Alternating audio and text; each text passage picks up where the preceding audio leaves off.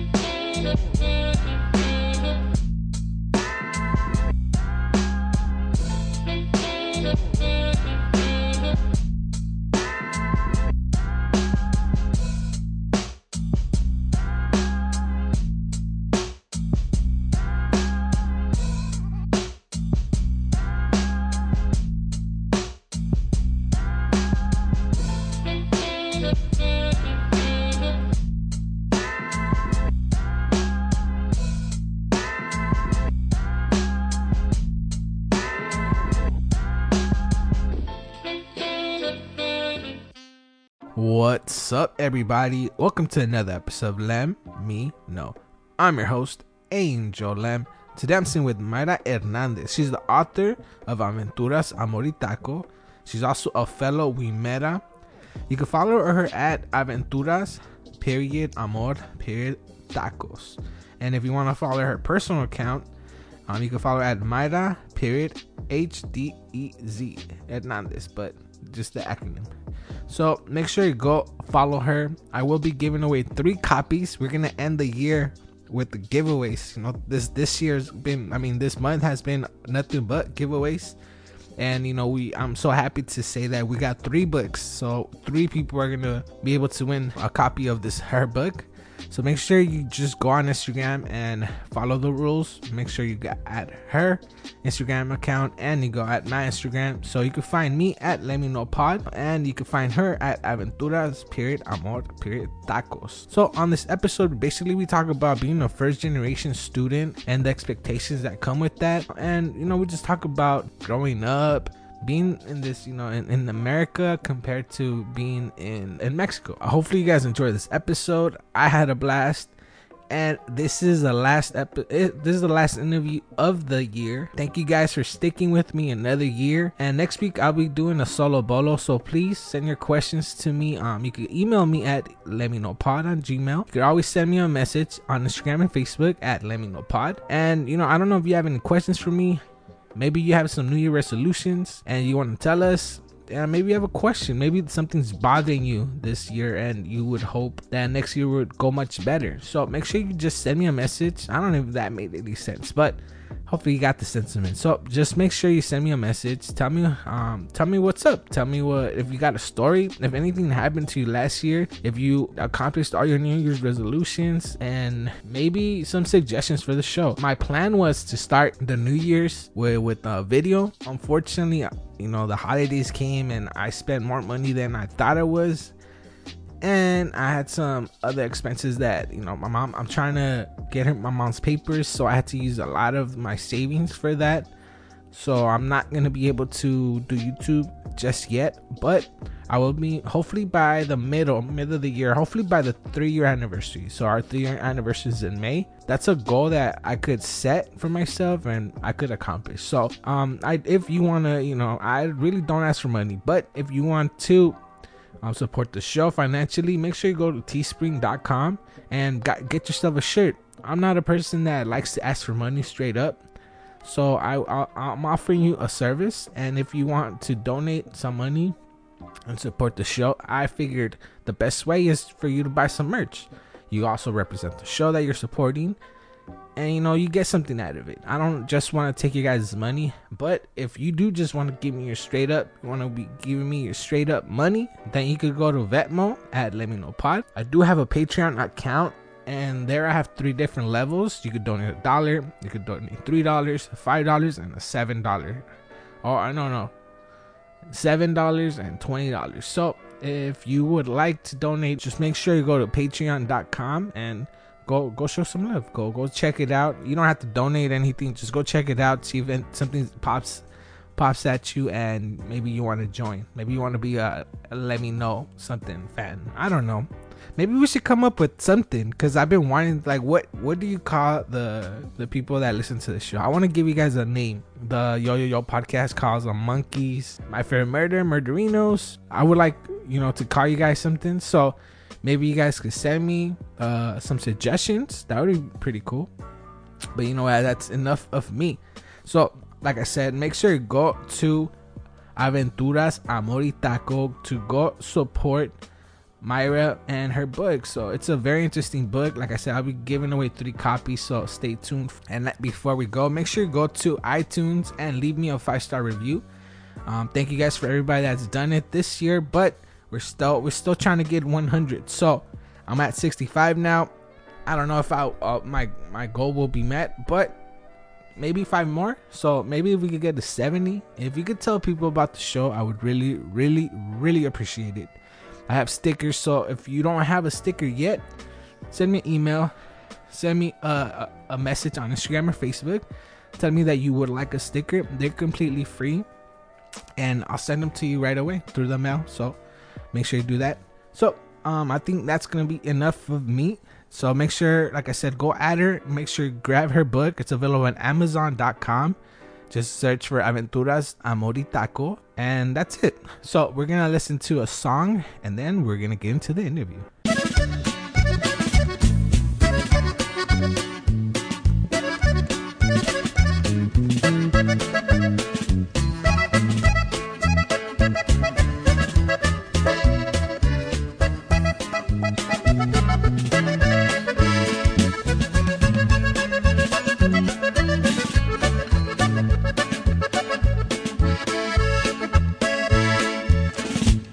Vagando, paso la vida.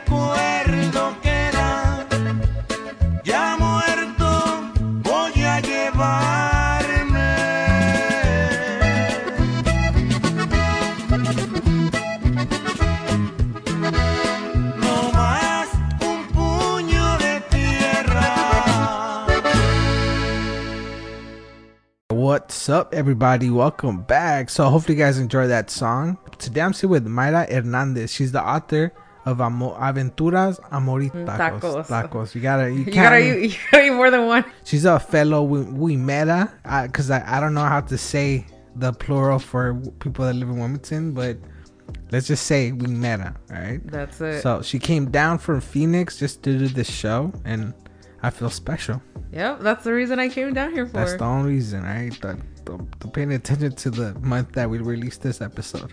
All right. So, anyways, before I start rambling on and asking all my questions, I'd like to ask, how's your day? My day's going pretty good. I'm back in Wilmington. I'm spending time with family. Just being back in the LA area. It's really, really great to be back. So, are you having fun? Are you doing anything special right now? I'm heading to Bautizo later on today, so family party is always the best. Food. Are drinks. You excited? Yeah, it's gonna be a good time. I'd be excited too. Yep. Yeah. So, you wrote Aventuras, Amor y Taco. It's a little adventure. You decided to go to Mexico, and that's pretty much where your book takes place. That part of your life. Exactly. Like, at what point did you know that you wanted to write a book? Yeah. That's a good question. I think for me, I was in a place where I did go to college. I kind of went through that whole professional career, trying to figure out how to do this whole thing because I'm the first in my family, and I was burned out, and I knew that wasn't life. I was like, I'm not happy, can't do it. And I remember going to Mexico the year before and just feeling at peace, feeling happy, loving the food, loving that I was spending time with family, and I wanted to go back there. So got to a point where I literally just quit my job. I talk about a near-death experience that happened to me in the book, and that's part of the reason that made me realize, let me go live my life like I want to, because life's too short.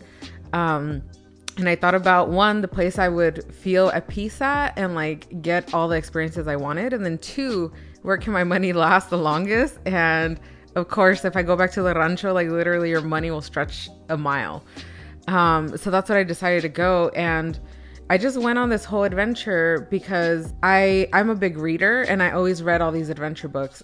A lot of my book is inspired by Eat, Pray, Love and a whole bunch of other books that I've read. But the question I asked myself, why is it only white women or white people who are writing these books? True. Yeah. So I kind of went just to have an adventure. When I was there, I was writing a lot.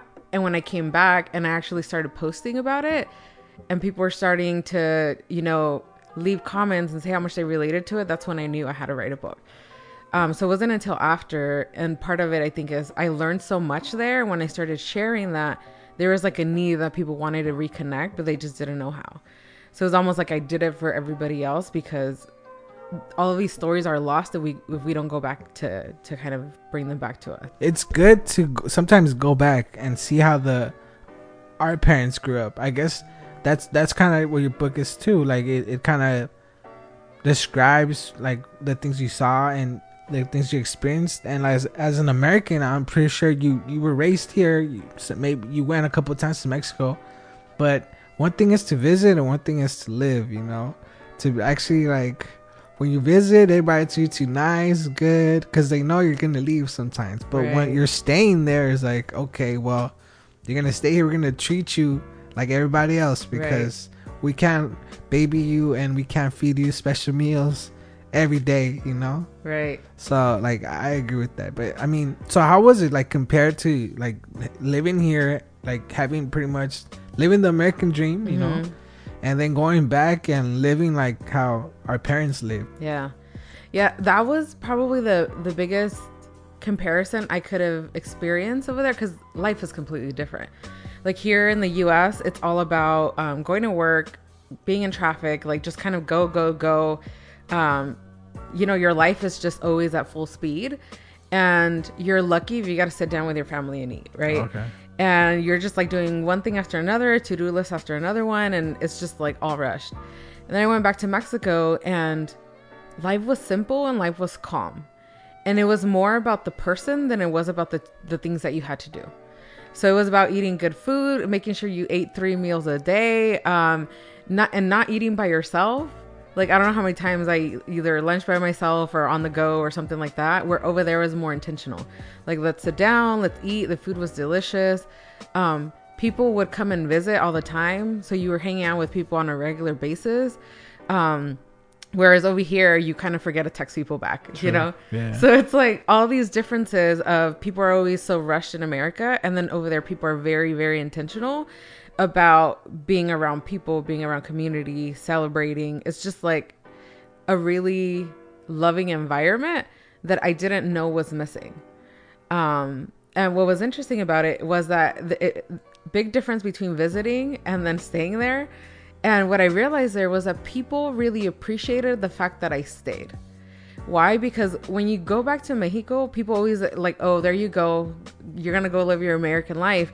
But to have somebody who's from America, who has a passport and who chose to live there, like back in the rancho, like people, whenever I go back now, people like love me and appreciate me. They come say hi to me. And I was only there for a little bit.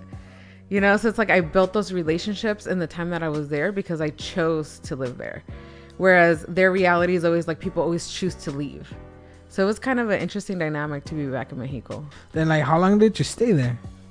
So I was there for about 5 months.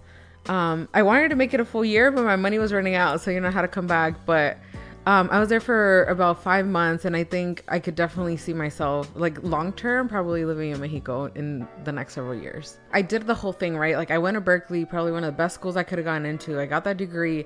I got a job. I was working at a university. So like my parents understood that I was kind of making it happen, right?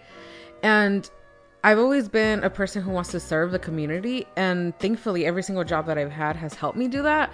I've been working primarily with Latino families and students and this and that, trying to help them kind of step up the same way that I did, especially with education. And I just got to a point where I realized I was being overworked. Even if I was doing the job that I wanted and with the community that I wanted, it was stretching me out so thin. And I recognized that my life was more important than the job.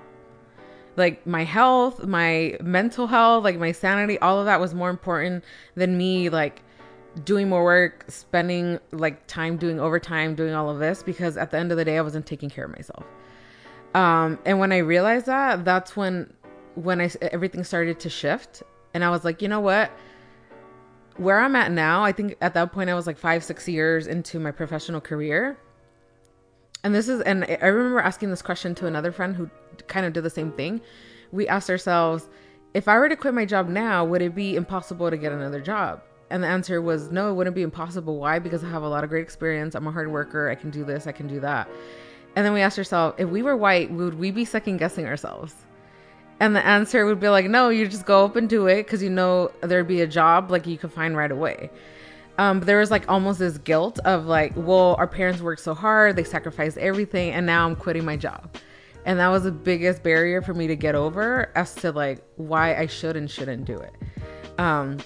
And what I realized was, and this was a really cool experience. When I realized was, I really do have to take care of myself. And I think this will help. Like, let me go back to my grandma, let my grandma like love me, let me like just relax, you know?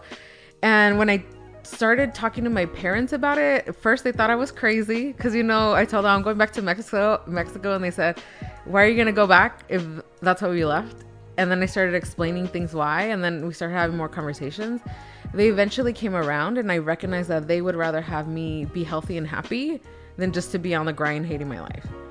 And when they came around, that's when I knew, like, let me do this for sure. Like, this is what I'm going to do. Well, my dad was okay with it because I was going to go stay with his parents. And then my mom was just completely like, what are you doing? Like, where is this coming from? And then my mom got to my dad. So then they both got worried. They were like, the narcos are going to kidnap you. You know, just like the worst thing you could think of. Are there narcos in the rancho that Not in the rancho that I'm at, but they're, you know, everywhere pretty much. I went to Michoacan, and Michoacan's literally on the do not travel list. So it's like their worries were valid, and not to say that I went in it blindly. I remember watching all the documentaries and like psyching myself out. I almost didn't do it, but I just needed to just be in a place like where I was going to be relaxed. And what ended up happening was really pretty cool. Because I did that, my parents were now forced to call Mexico every week because that's where I was at. So now my grandma was getting phone calls every week, whereas before it's like once in a blue moon, you know? Yeah, that's sad though. Exactly. So I forget where we came from sometimes. Exactly. So I think that in itself made me happy, whereas my parents were calling, my siblings were calling. And what also happened, after the fact, like when I came back, my mom went to Mexico. And she called me. She was like, oh, I'm going to Mexico in 2 weeks. I'm going to go to the fiestas. And I'm like, what? You didn't invite me? She was like, well, I haven't been to my fiestas since I moved to the States. Oh. So in over 35 years, she had never gone to her own fiestas. Wow. So I think the fact of me just like taking a risk almost allowed everybody else to do something, you know, what is it that they wanted to do? Yeah. And if I did it, why couldn't they? I mean, I feel like that puts a lot of pressure on you, though. Like, I mean, being the first one, you're the guinea pig. You're the one that has to try everything else. You have to test everything else. Like, you're the one that goes to school 1st, and you have the pressure of like succeeding.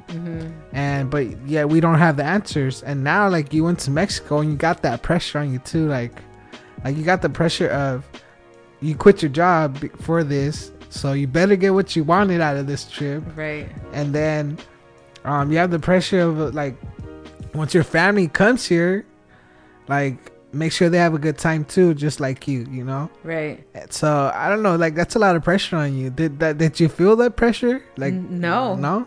So it's You're funny. just having too good of a time over there. Exactly. It's funny that you mentioned that, because I think I felt that pressure going to college. Okay. I felt it my entire life, going to college, going to school, like the entire pressure of my family and being the first. I felt it all the way through until I decided to quit my job. When I decided to quit my job, I felt like no pressure. I was like, let me take the pressure off of me. Like, I'm so done with it. Let me just like let it go, because it does not do me any good. And when I went to Mexico, I was having too much of a good time to care. And I think with that, I recognized that it was more special just to be around family. And that's probably one of the things that we got distant from. Like when I went to college, you know, I got distant and all of those things happened. So coming back to it was kind of like a homecoming that brought everybody kind of closer together. And that was beautiful, because I think, well, my mom's gone back to Mexico, but she hasn't gone back to her own like ranchos fiestas. And that for her, I think was really cool, because she became more independent in that way, whereas before she would always depend on the whole family going. So it was kind of cool to see that. So like, what were you doing over there though? Like, wow, in the 5 months that you were there? Taking care of my grandparents. For me, it was like really taking care of somebody else. So I would wake up, make breakfast, go to run el mandado, you know, bring all the groceries. I learned how to cook for my grandma, which was like the best thing ever. All the recipes everybody fights for, huh? I know how to make pozole now, like all these different things, because I took the time to learn from my grandma. Yeah. And it wasn't so much like follow this recipe. It's like, this is the whole process. Like, taste it now, taste the difference. This is what it's supposed to taste like. And, you know, so learning that, eating with my grandparents is probably one of the most special memories I've had. Because every single day I would sit with them 3 meals a day, them two in the table, and they would tell me stories. Wow. You know, like when my grandpa grew up, when my dad left Mexico, you know, when my tias were there helping out. So all those stories of all of my elders, like everybody who I saw, like my tío, my tia, my grandparents, it now took a different lens, because before I saw them as elders, now hearing the stories from my grandparents, I saw them as kids. Like, oh, that's what they were like when they were kids. Were your parents the first ones to come over here? And like, were they you in the sense that you were the first one of your family to go back, like, and stay? Were they the first ones to come here and stay? It's funny that you bring up that point, because that's exactly how I saw it. So my dad, I believe, was the first one of his siblings to come, because he came when he was like 14. But he would come back and forth and then back and forth. And then I do believe one of my tias was the first one to buy property. So, like, you know, when somebody comes and you all live together till somebody else buys a house, and, you know, that's just how it grows. And that's why we're all in Wilmington now, because, you know, somebody bought a house in Wilmington. Now the whole family's here. That's usually what happens when somebody from your country comes. Like a lot of people, like my job, they're from Oaxaca. And then like one person from Oaxaca comes. Yeah. Like a cousin then comes. And then he stays with them for a little bit. And then like they bring more family, and then they have 2 more places. And then that's how, like, a lot of people live, like people in Oaxaca that I know, they live in Long Beach, because they all brought pretty much the whole rancho came. Yeah. No, yeah, that's exactly what it was. And I think that's kind of special in a way, because when I went back, like, now that I'm an adult, everybody has their own life. Everybody has their own kids. Everybody lives on their own. But when I came back, I realized what big of an effort my parents made to actually keep it together. Because literally me, my tia, my other tia, the comadre, we all live on the same block. So they were like trying to recreate the rancho on that one block. And then we had parties I still remember those childhood parties. So I recognize that was my parents' effort to keep those traditions, but it hasn't happened in a while. Why? Because now it's our responsibility to make it happen. And I think that gets lost on us, you know, like we all want to be the like our own person, and we want to like live our life our own way, but then our culture gets lost a little bit because we're trying to like be American. And I think that's something that you're struggling in the book.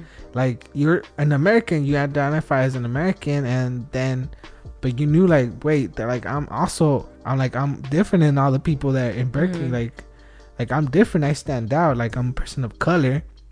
And then that made you think of that side of your life, and that you didn't know much of, right? And then I feel like that's what made you search for it, you know, a little bit.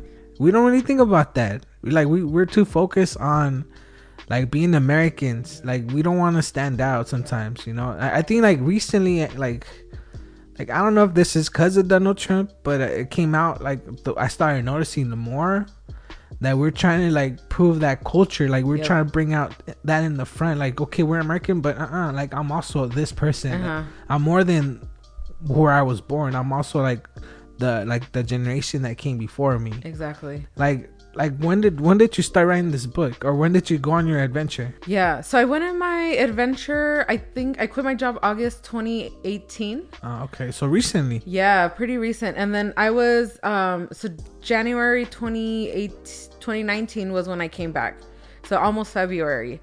But very similarly, so I think I felt the whole political pressure and like this and that. And what was interesting is I've always been a prideful Mexican. Like, I've always had extreme pride in my heritage and my culture. Like, my family's always had Mexican parties. I could speak Spanish. You know, that's always been ingrained in me. But there's like the outside part of it, you know, like how you dress, what you listen to, etc. And then there's like more of the internal. And I think that's what I learned in Mexico. Like the community, the being there for each other, the spending time, the, you know, the cookie, the tradition, the history, and all of that. And I think now that's what I bring wherever I go. So if I'm at work or I try to do something like that, like if I'm going to be at a potluck, I'm going to cook something real Mexican so that I could bring that, you know, be like, this is what it is, you know? Some mole. Oh, yeah, like something, right? Yeah. Or I remember this Dia de la Independencia on September 16th, I wore my Mexican shirt. And I remember I struggled so much to actually wear that to work, because our work is like very professional. You have to dress very professional. So it's like I wore my slacks and I wore my heels, but I wanted to express who I was. Yeah. And I think before going to Mexico, I probably wouldn't have done that. I would just been like, you know, it is what it is. Going back to the book, so what made you want to like title it that? Aventuras, Amor y Tacos. Like that tacos part, kind of like, I guess, my amor, but tacos, like when I hear Aventuras and tacos, it's like somebody went and hit up a bunch of taquerias or like little corner spots and just started tasting them. And like made a book about it. But so like, tell me a little bit more about the title. So the title, it just kind of came to me because that's essentially what I did. I went on an aventura. I learned about the amor, not just like romantic love, but like amor de mi familia, like amor of the country that I come from my community. So it was literally, I felt love every single day I was in Mexico.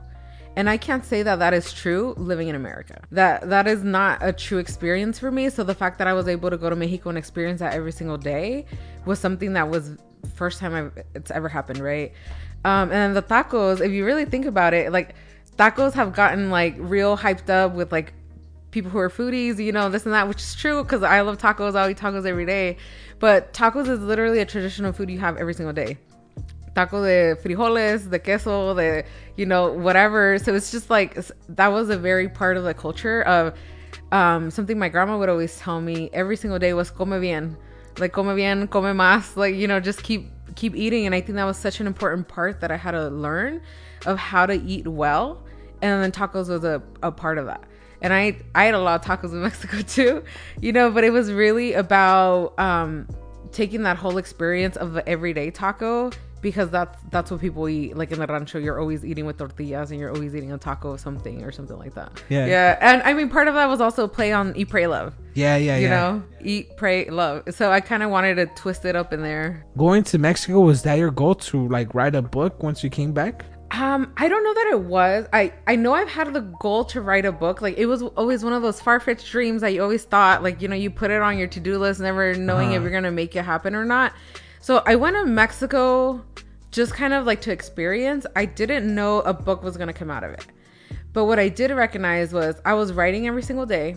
I think a lot of it was because I didn't have stress. Like, I had nothing to do but be myself. And when you're your complete self, like, I think just things come to you.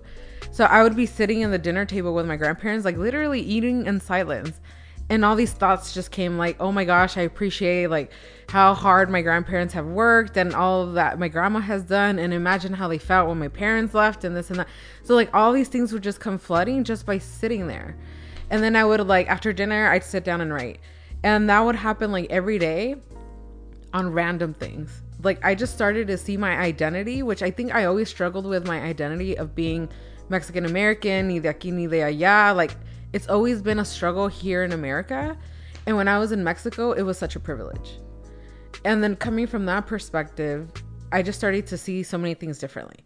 And I would write every single day, and I would write every single day. And I remember the first time I posted any of that on Facebook, it literally took everything of me to just post it. Like, I was scared because I'm not a person to like put out my life like that at all. So I'm not a person who would write a book. Like, literally, it's all my feelings in there. And when I posted it, I got so much reaction from so many of my friends, like old people who I hadn't talked to in a while, like college friends. And I realized I had something, and I was like, well, this is how I felt. This is what my experience was. I know not everybody can go and quit their jobs and go back to Mexico. So because of that, let me try to make something where if people are feeling that way, they can read about it and then maybe ask me questions about what that was like, so that I could give them a new perspective to learn how to appreciate their culture, to find empowerment through it, and to just really get connected to that. So it was more of me sharing these perspectives so that people can grow from it as much as I did, especially in today's time, because it's hard. It's like hard out here, especially with everything that's going on. After your trip, like what was your reaction, like from your book, from like your stories, and like what's interesting is that I feel like I've always been the free spirit. So I'm the one that went off to Berkeley. My parents like fought me on that so hard. I've studied abroad. My parents fought me on that. Like, I've lived in Florida. They fought me on that. So it's like I'm a person who would always like the adventurous type. Yeah, I'm just like everywhere. So to some extent, it's like they thought like, okay, here it goes again. You know, like here comes another one of those things. But then actually coming back and being active and teaching about it, I think it's forcing us to grow. Like, it's really, really forcing us to grow of like, what do we want to give to the next generation? And I think that's something that I'm bringing up. Just recently in this August, my other grandma passed. Okay. Sorry about that. Thank you. I appreciate that. And this was the first time that my whole family went back to Mexico together. But it brings it to reality. Does it have to be death the reason that we all get together and go back?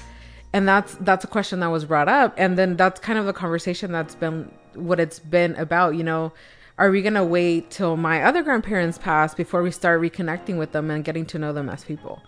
And I'm kind of forcing that on my sibling, not necessarily forcing them, but exposing it to them, because it's not something that's natural to us. Because también, like, here we learn, like, you know, it's a very different culture than what it is in Mexico.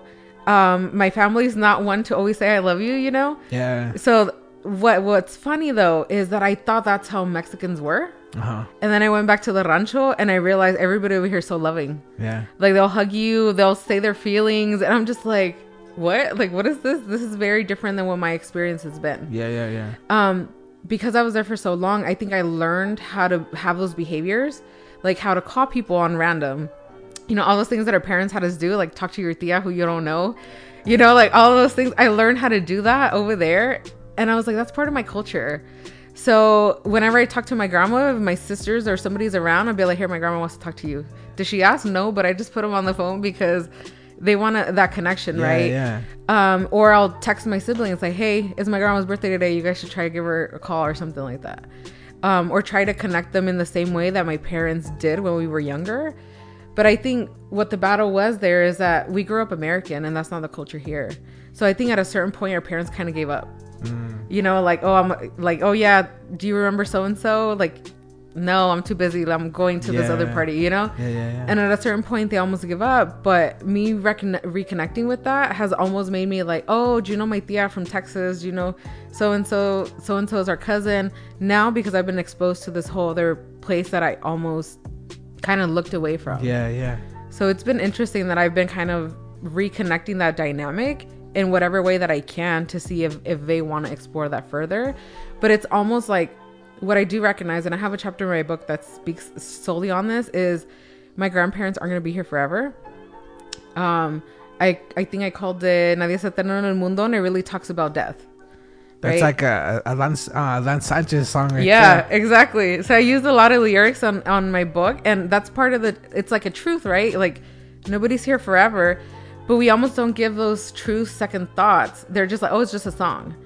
But the reality of it is, in Mexico, people live that way.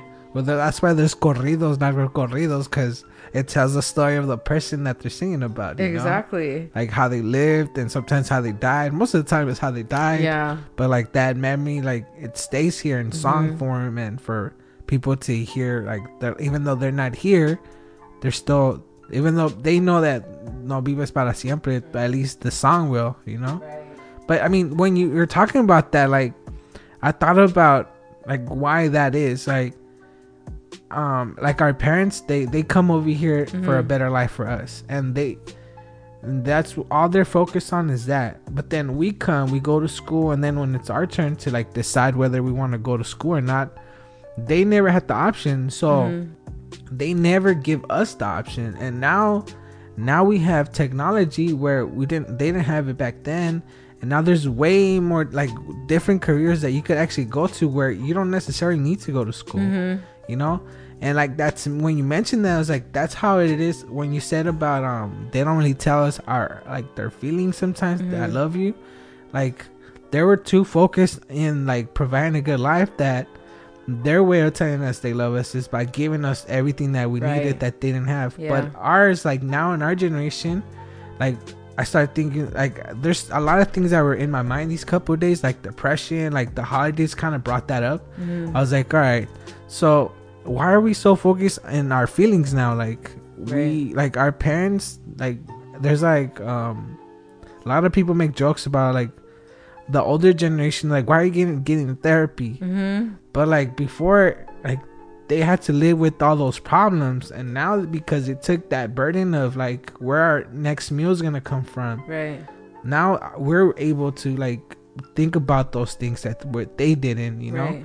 Was that ever in your mind, like once you went to Mexico and then you noticed those people like were able to express their feelings and like your parents weren't able to do that? Was that ever in your mind? Like, you bring such a good point, because that was exactly my experience.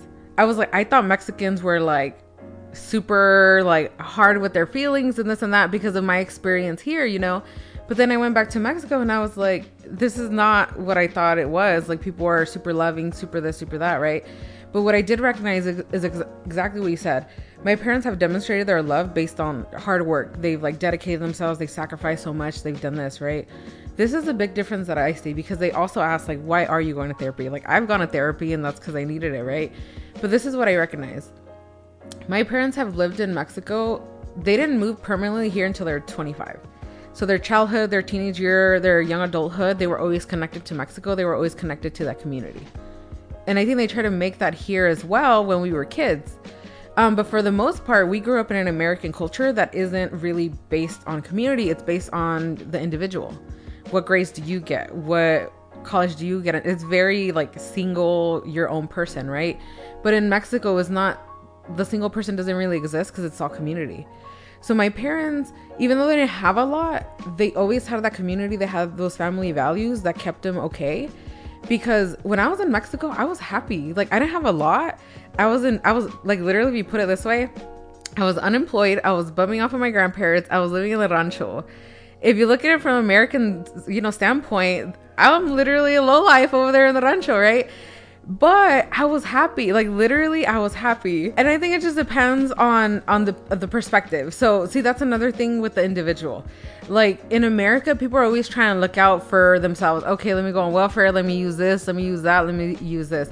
I think in Mexico, people Because even though it seemed like, okay, I'm living off of my grandparents, the reality of it was I had my savings. I don't want to use my grandparents' money because that's for them, right? But this is the other part. My tias would call me and they'd be like, hey, you're over there taking care of my parents. Don't buy groceries. Like, use the money that they have, you know? And that made me feel like so like grateful that they saw it that way. Because over here is like, yeah, I'm taking care of your parents, but I'm taking care of my grandparents. Yeah. But if they're like, save your money, like, we know you don't have a job, like, you know, we'll figure it out. And it wasn't a lot. Like, I'd buy groceries for the entire weekend, $20. Wow. You know, and it's like fresh, organic, grown off of somebody's backyard, and like, you know, and that to me was part of the reason why it was such a great experience, because I could live off of so little.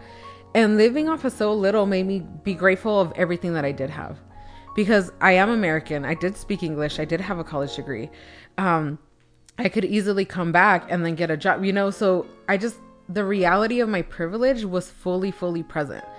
And I think the difference between like taking advantage of a system and actually recognizing it is that in Mexico, you'll see people like they don't have a lot. They really are poor. They're humble. More than anything, they're humble, but you see them work for everything that they have. You see them take care of everything. Like, I would see my cousins like wash their shoes every week, you know, to keep them fresh and sparkly. I'm like, I can't even remember the last time I washed a pair of shoes, you know? And those things themselves, like how appreciative people are for little things that we take advantage of. And I think that was the biggest thing, is that people always work for what they have. Whereas over here in the States, I think some people do try to take advantage of that. And I think there's also like this whole government thing. In Mexico, there's almost this expectation that the government isn't going to take care of you. Oh, yeah. So the community has to take care of itself. Whereas here, the expectation is the government better take care of me. I pay my taxes. I do this. My taxes. You know, and that's the big difference. It's like people are like always, you know, getting angry for certain things, but what are you doing for yourself? Yeah. Where in Mexico, everybody does something for themselves and for the community and together. Yeah. So I think bringing those aspects over here was definitely helped me. Like asking people those questions. What are you doing for yourself? If you want that, what are you doing for yourself? Because that's something that we learned. That's something our parents came here with. My dad recently told me is part of the reason Americans get so mad at immigrants is because immigrants are working for themselves. They're trying to make something better. So if they see somebody who came from a different country be more successful than they are, they're wondering why. And when the reality of it is, well, how much of it you worked for yourself? Yeah. No, yeah. That the argument always goes back to that work. Like you like people, they're always saying like, oh, you took all our jobs, but I mean, in reality, like people are taking the jobs you don't want, but they're also working from the bottom up. Mm-hmm. They didn't get where they are because they're complaining about other people taking their jobs. They're looking for the jobs, they're getting the jobs and making the best of them. You know, the one thing that you mentioned that was a big push was the wage. You weren't getting paid for the work that you're putting. Mm-hmm. And here, that's how it really is. Like if you get a job, once you get a job, you do what you're required to do, and they add stuff that it's not in your description, you know. And right. You mentioned that like you asked them for a raise, and they pretty much told you like they couldn't afford it, and that made you think, well, then if I'm not important, or if I'm not worthy of getting this amount, then I'm just not valuable to you at all, because like I think you thought of your worth, your self-worth, sure. And you thought that I'm worth this amount. That's why you gave them an amount.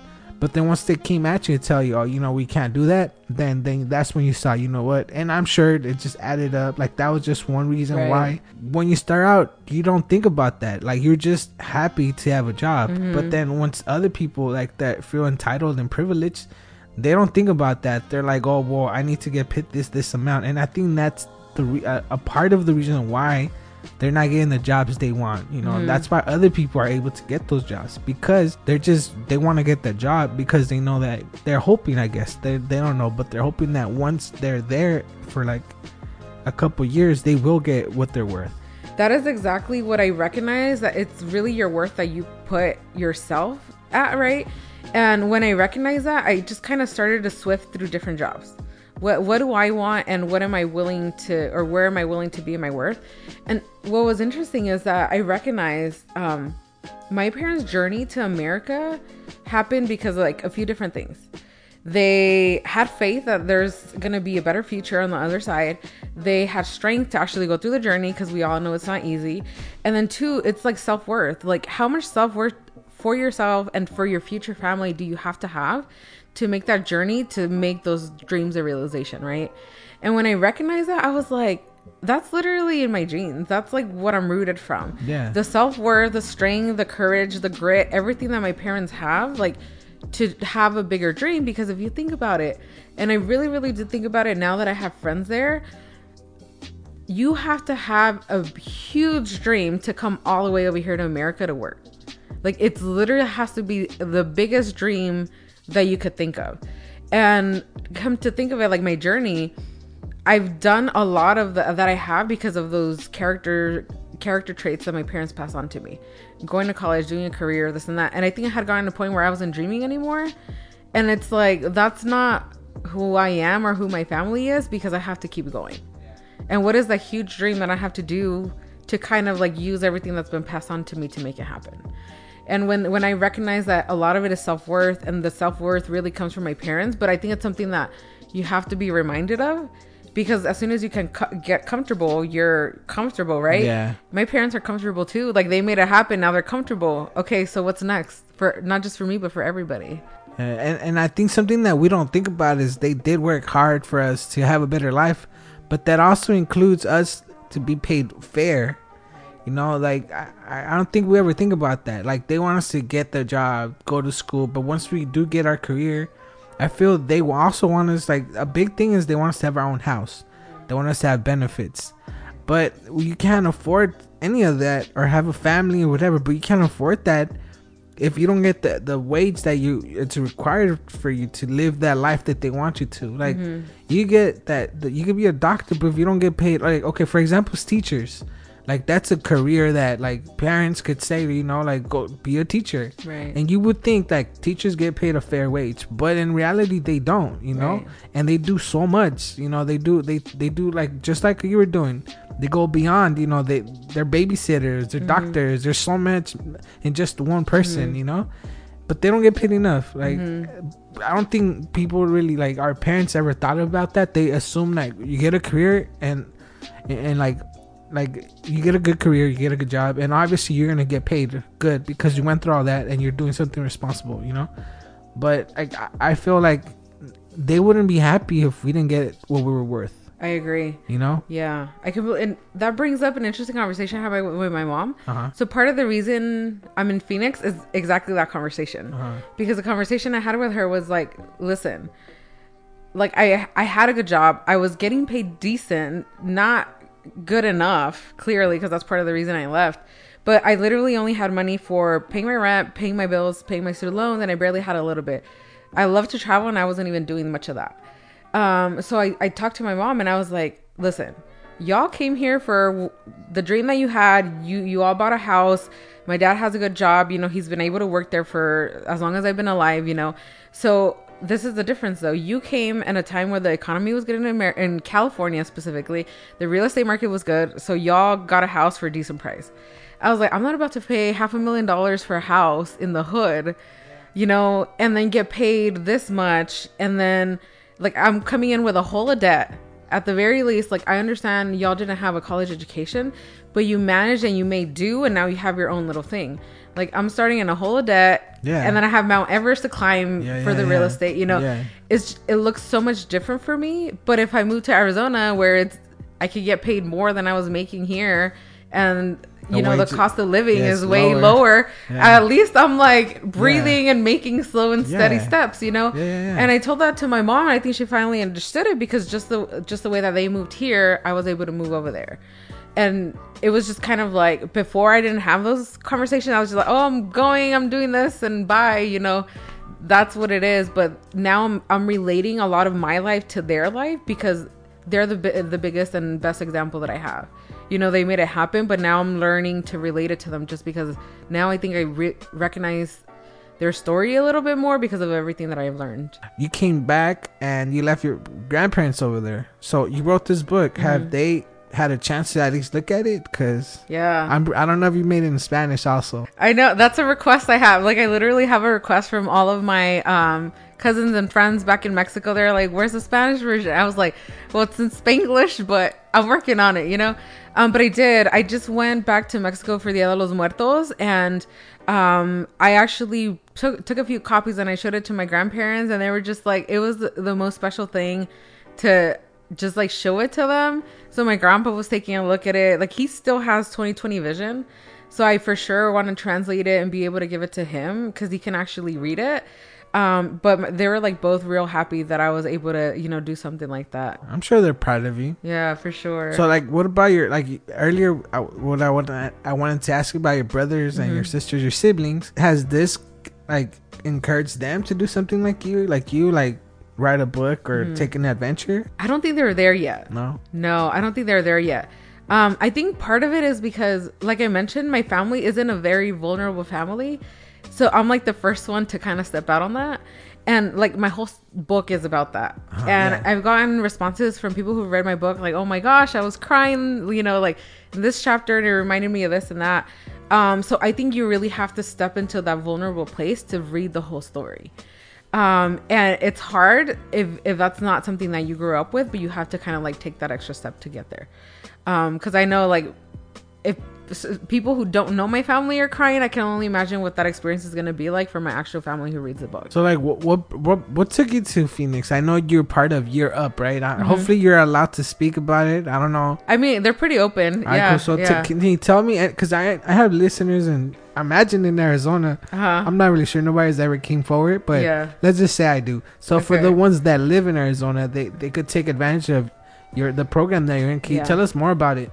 Yeah, so I work for a nonprofit, and it's really cool because as far as nonprofits go, they're probably one of the best ones I have ever worked for or have even found, because they're very much about diversity, equity, and inclusion, but also providing economic opportunities for urban youth. So we call them Opportunity Youth. In Arizona, we primarily serve Latino, African American, minority students. And what we do is we help them get connected with internships in corporate companies. So within a year, they take college classes, they do an internship, they learn how to be professional, how to dress, how to present themselves. And then they go work for companies like Bank of America, Chase, PayPal, Amazon. So these like Fortune 500 without having to go into debt, go to school for 4 years, going this, doing that. So they get more of a technical training either in technology or in business so that they can then be qualified for those kinds of jobs. So what are the requirements for that? Because I might end up moving to Arizona then, because I want to work for a Fortune 5 and maybe like get a job and be professional, take the jobs from them. Right. So the only requirement is literally having your high school education. Your high school diploma, your GED, being 18 to 24. This is what I really, really love about the organization. So I used to work at university here in California. For those of you who don't know, DACA students get tuition, they get financial aid here in California. That's not the case in Arizona. They don't qualify for any financial aid. Not only that, but they have to pay out of state tuition. So our organization is one of the few that actually helps DACA students get a college education and then get connected to a career. Oh, that's cool. So just the fact of that alone in Arizona, I was like, I have to be a part of this because, they're able to help the community in that way. Well, I hope people like that live in Arizona hear this, and if they have kids, nephews, nieces, whoever's like that qualifies, take advantage of this. Send them over. I mean, even if you don't live, like you live in Flag something or Flagstaff. Yeah, like how far is that away from you? It's maybe like 3 hours. Man, you got 3 hours is worth it. Just take advantage of this, because like if you don't have documents, if you're undocumented and you qualify, take advantage, people. Like in your opinion, like what's success? Because our parents' success is having a good job, career, having like a house, but like what's your version of success as a first generation? Mm-hmm. So my version of success for me individually is gonna be making my own dreams come true without my parents' approval, because it's almost, I think that's what we have to overcome a lot being a first generation is we recognize the huge sacrifice our parents made, and we're almost like paying them back for it, right? Like we keep paying them back, and we're just like, I hope I get their approval, right? But at a certain point, it has to be like, well, what is my dream? Even if they don't understand it, like I have to go out and do it. So I think that's my version of success, is like really fearlessly doing what I want and being successful in it and getting people around you to support. Because I think that's what's truly successful, is when you get those people who care about you the most to, even though they don't know what you're doing or how you're doing it or why you're doing it, you know, anything like that, that they actually support you because they care for you that much. So I think that's really my idea of success. It's not really monetary, but it's like having the freedom to be yourself, pursuing your own dreams, and then helping or having people around you support them as well, and then helping them in the process. Because I think they learn from, like, if I'm doing something and I'm bringing them with me, they're learning from my experience of like literally putting myself out there. And I think the biggest thing for me now is like really becoming a small business owner, or doing something like that where you're generating your own revenue. Because I think for the longest time I've been like, work for the man, work for the man, work for the man. I don't think I'm meant to, you know. So I definitely want to be able to create something like that. And when I recognize in Mexico, everybody is their own entrepreneur. Like selling pan, tortilla, you know, whatever you're selling, you're your own business owner, and you come up with your own creative ways to advertise. You make your own networks, you know. So all of that was taught, but it's almost like we separated it because now, you know, well, you got to work for somebody to make money here. So what do you want the reader to get from your book? I think you mentioned at the beginning is people are going to get what it is, whatever it is that they need. But I think my whole intention was for people to recognize their self-worth and gain empowerment from it. Because it's almost like, I don't think we intentionally dismiss our own stories, but I think it happens naturally because we think they don't relate to the kind of career we want to get in America. So what I mean by that is sometimes we think like talking to our tias who we don't know in a different country or in a different state or something like that, like, oh, it's just kind of like I'm wasting my time because I don't know them or something like that, right? Whereas building those skills of talking to anybody or traveling somewhere, you know, the whole part of doing, that's where you learn what life is really about. And that's where you learn a lot of the skills that are going to make you successful anywhere. So I think if we recognize and we're able to give value to all of that and bring it with us wherever we go and not be ashamed of it. Because I think culturally speaking, if you're in a professional environment, people are like, why are you talking like that? Or why are you wearing that? Or why are you this? And we almost shy away from it and don't do it again. But it's like, no, like, let's stop doing that and be like, I'm wearing this because of this. I talk this way because I'm bilingual. I talk, you know, so like being empowered from what our stories are and the importance of the history, not just because of the culture we carry, but also the people that are behind that. And I think that's the biggest tie for me, is that the reason I feel so empowered and so proud of where I come from is because now I know the people. I know my grandparents, I know my tias, I know all of my friends and all of my cousins. So yeah, I am from the rancho, you know, my parents are from the rancho, but I'm so proud of that. Why? Because we came from like humble beginnings, and look at where I'm at now. Look at where my family's at now. That trajectory of success in just like 2-3 generations, what do you have to prove? You know, like, what have you done in 2 or 3 generations? This is how much my family has done. And that's something that I'm proud of, because if you think about it now, if I'm here, if we still have that same courage, that same grit, that same dedication, everything that we've been passed down from my generation, 3 generations down, what can happen in that, you know?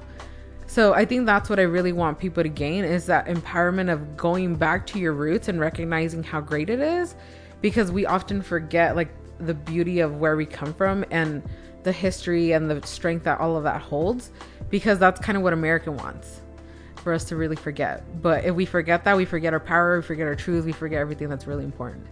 Before going on this whole adventure, I went to Mexico twice, but before that, there was 8 years I hadn't gone back. That was 8 years that I didn't go visit my grandparents, that I didn't go visit people like my cousins who still live there. And that's so sad to me, you know, that's so sad to me. And I think when I call my grandma now, because I spend so much time with her, she's always like, it sounds like you're here sitting down in the kitchen with me, you know, so she's just so happy. And if the littlest thing I can hopefully inspire people to do is like, call your grandparents. you know, if they have a phone and you have a phone and you haven't spoken to them in like years, like literally just call them. You would probably make their day, you know. And I think that's one thing that I hope people get. It's people still love you even though they don't see you. And if you're able to make that connection again by just simply calling or adding them on Facebook. I think for me, I didn't add anybody from the rancho on Facebook, and then I came back with a whole bunch of friends. And then part of that is because like people are so supportive, even if there's not much they can do. Like people are sharing my book, you know, even though it's in English, like, you know, so it's like people are so supportive. And if you could get connected to that again, it'll literally be the best thing, but you have to be open to it. Yeah, I see it. Agarren su libro, no le entiendo nada, pero agárrenlo. No está en español, agarren Google Translate. Yeah. Ahí yeah. Seriously. Yeah. If you have a grandparent around, like, go ask them. I know they're annoying. I know they're lecturing you. They say the same things over and over, but once they pass away, like they're not here, you're gonna miss that. You're gonna miss them giving you advice that you didn't ask for, right? Trying to overfeed you, trying to tell you things that you don't want to hear. But you know, you're gonna want that. Once they're not there, you're gonna think of, man, I remember my grandma used to tell me this, and I remember my grandma used to do this with me, and you're gonna miss that. Something coming from somebody that doesn't have any grandparents anymore. You should go reach out to them. And you'll make their day. I guarantee you'll make their day, and they're gonna tell la comadre, like, oh, my granddaughter, grandson, they called me today, and they're doing good. They just want to know about you. Like, I mean, I think that in between, like your parents are like lost in the middle, but your grandparents always want to know about you. Mm-hmm. Like, okay, like, enough for you. Like, I want to hear more about my grandson, my granddaughter. You know. So make sure you go hit them up, and if they're not around anymore, think about them, and I'm sure wherever they're at, they'll get the sentiment, and you know, they'll bring a little smile to their face. Yeah. And I think just 2 more questions, and that's it, because I know you got somewhere to go. So my first one is, this book is a Latino version of Eat, Pray, Love. Mm-hmm. So we know that they made a movie about it. So coming from, let's say Mr. Hollywood knocks on the door and tells you, I want to write a book about you, about your book. I mean, I want to make a movie about your book. Who plays you? I know who I think would play you. Interesting. But who plays you in your book? Okay. I want to say America Ferrera. Yeah, me too. Oh my God. Me too. Yeah. Right away. That's the first person that came to mind. Yeah. Because funny enough, I write about, I don't know if you know, she put together a book. It's called American Like Me. And she has an essay of a similar experience she went through. And I read a couple of her paragraphs. And that is the reason I wrote my first blog post and I posted it in public. Oh, okay. So I think she has that same sentiment of kind of like reconnecting with her roots. I think she's from like Honduras and very similar. So I think I would have her play me. Yeah, I don't know why, but I think because of the sister, the traveling pants. That too. Like the travel part just hit with this Aventuras part, and I was like, okay, it makes. Like, I put 2 and 2 together. I was like, she's traveled before in one of her movies, right? I'm pretty sure she want to travel again. Yeah. You know? Funny enough, that was the first book I think I ever read. Yeah, the sisterhood books. Yeah, so it all comes full circle. I saw the movies. Yeah, like the first one. I think the second one. Mm-hmm. You know, I like those movies. Don't judge me. You know, they're cool. They're good movies. Yeah. Who can you tell? What can you tell the person that might be second guessing themselves from taking that leap of faith and taking that adventure? I think my biggest piece of advice would be really to follow your gut, because it's gonna come back. Like that tug of like you wanting to do something, it'll show up like when you graduate. Oh, I would really like to do this, you know, wouldn't it be cool to do this? And then you get a job and you forget about it, and then when the job gets rough, that thought comes back again. Wouldn't it be great to do this? But if you actually listen to it and make it happen, like your whole life will transform. And I think part of that is just because you have faith in yourself, that you are the one making it happen. Like, you're not relying on a job, you're not relying on a promotion, you're not relying on anything. So when you really put faith in yourself, that is the biggest thing. So it's like, follow whatever that calling is, or that whatever that dream is, because it'll just keep coming back. Like, it'll just keep coming back until you listen to it. You know, it'll just keep bugging you until you actually do it. So just listen to it and go for it. I will do that. Just take the leap of faith and Because you don't. I mean, for me, what I think about is you don't want to regret not doing it when you have the chance. Right. Because then you're always gonna have that nagging feeling. You know, you're always gonna think about that when it gets rough. When you get older, basically, you're gonna be like, man, like I should have done it. And most of the time, it's because you were afraid to do it. You know, Right. I know sometimes it's money, but a big part is because you were afraid. And if you keep living in fear, that fear is always gonna stay with you. So do something to shake it off, and you don't want that feeling of regret in your life, you know. Exactly. And just if you didn't succeed, at least you already got your answer, you know. Or if you weren't happy doing it, then that's not a thing in your mind anymore. Now it's a thing that, okay, well, I tried it and it didn't happen. Now I can move on and I can get away from this feeling. Yeah, for sure. So go do it, guys. Go do it and call your grandma. Exactly. If you didn't tell her about it. Yeah, if you didn't get anything from this interview, at least go call your grandma. All right. All right. So, like I said, we're almost done. We only got 2 things left. The first one is tell people your plugs, where they can find you, your social media, where they could get your book, and after that, we're gonna play sevens. Cool. All right. So I'm mostly active on Instagram, so you can follow me and find me on Instagram at maira.hdez, and that's Maira with an I. So maira.hdez. And you can find me on also Facebook, Aventura Moritacos, as well as find my book on Amazon or on Etsy if you want a signed copy.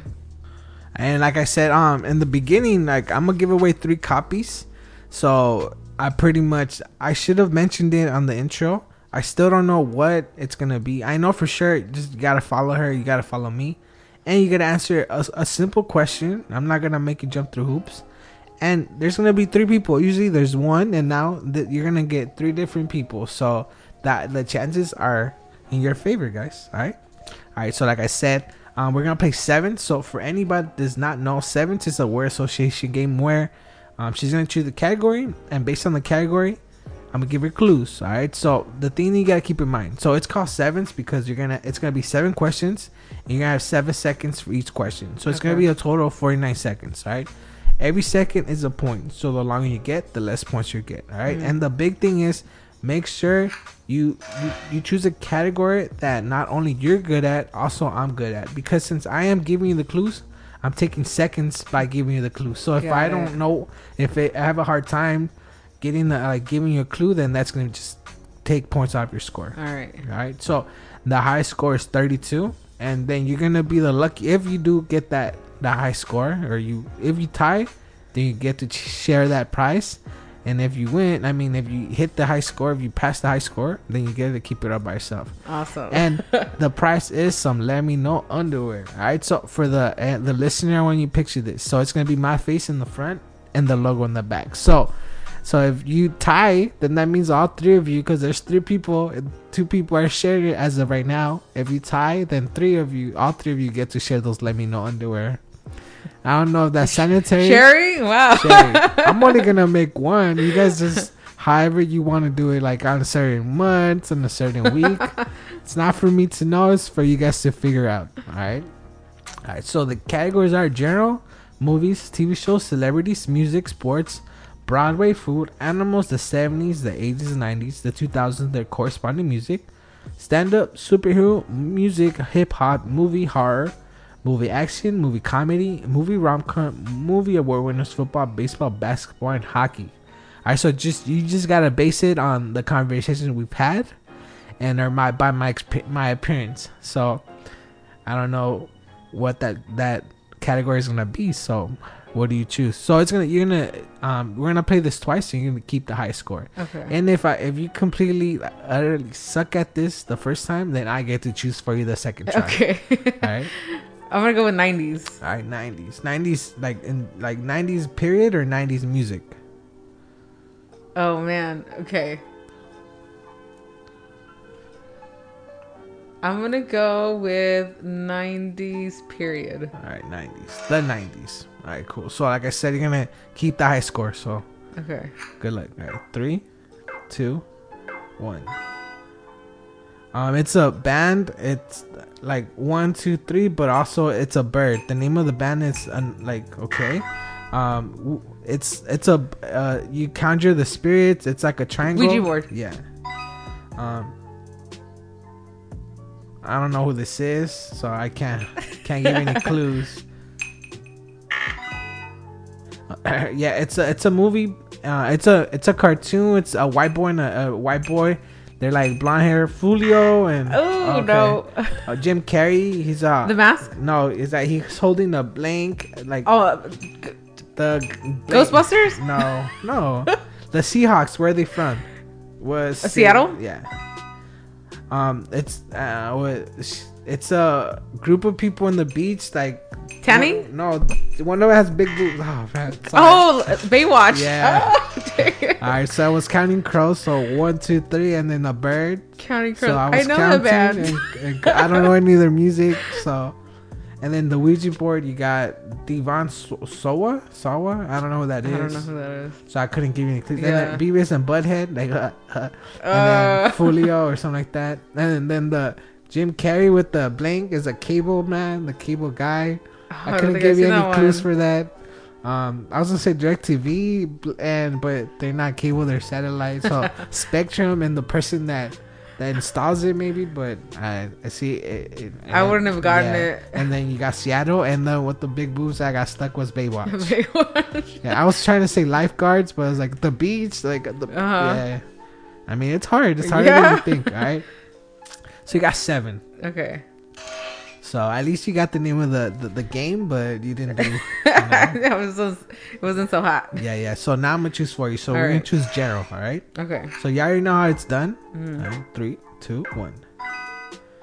Not Republican, but a Democratic. You go to the beach on a board. What Surfing. Are you? Like Visa, you slide this. Credit card. Like somebody that does flips and like juggles. Acrobats. Yeah. Like it's in your chest, pumps blood Heart. in your body. What's this that I have Mustache. in my face? Not east. West. Ooh. And the winner and the new high score. Oh. 33. Dang, barely by 1 point. So you took it. Awesome. So we still got a couple weeks left till the end of the year. So we'll see if you keep the high score. And maybe if this is the one that released the end of this year, then you're the winner. I might mail you those Let Me Know underwear. Awesome. Good luck for the people that get to see them. You might end up throwing them away right away. But either way, that's the trophy. All right. So, I mean, that's it. It's it for us. But before I go, I just want to remind you where you can find me. You can find me on Instagram and Facebook. Just look up Let Me Know Pod. If you have any questions, comments, concerns, you could email me at letmeknowpod on Gmail. And make sure you go on iTunes, leave a review. Everywhere you listen to podcasts, Spotify, iTunes, iHeartRadio, basically. If you Google Let Me Know Pod, then basically you should be able to, that's the best way.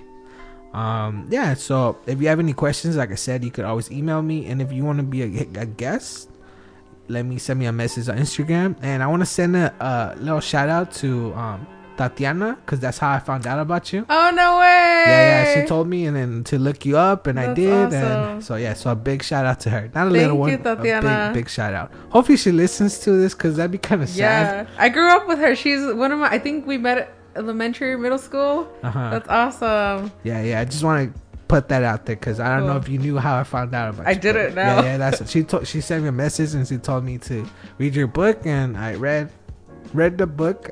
And I didn't know you were in Phoenix, so yeah. I thought you were here, but it just so happened that she told me at the right time. And it just happened to come a couple weeks later. Yeah.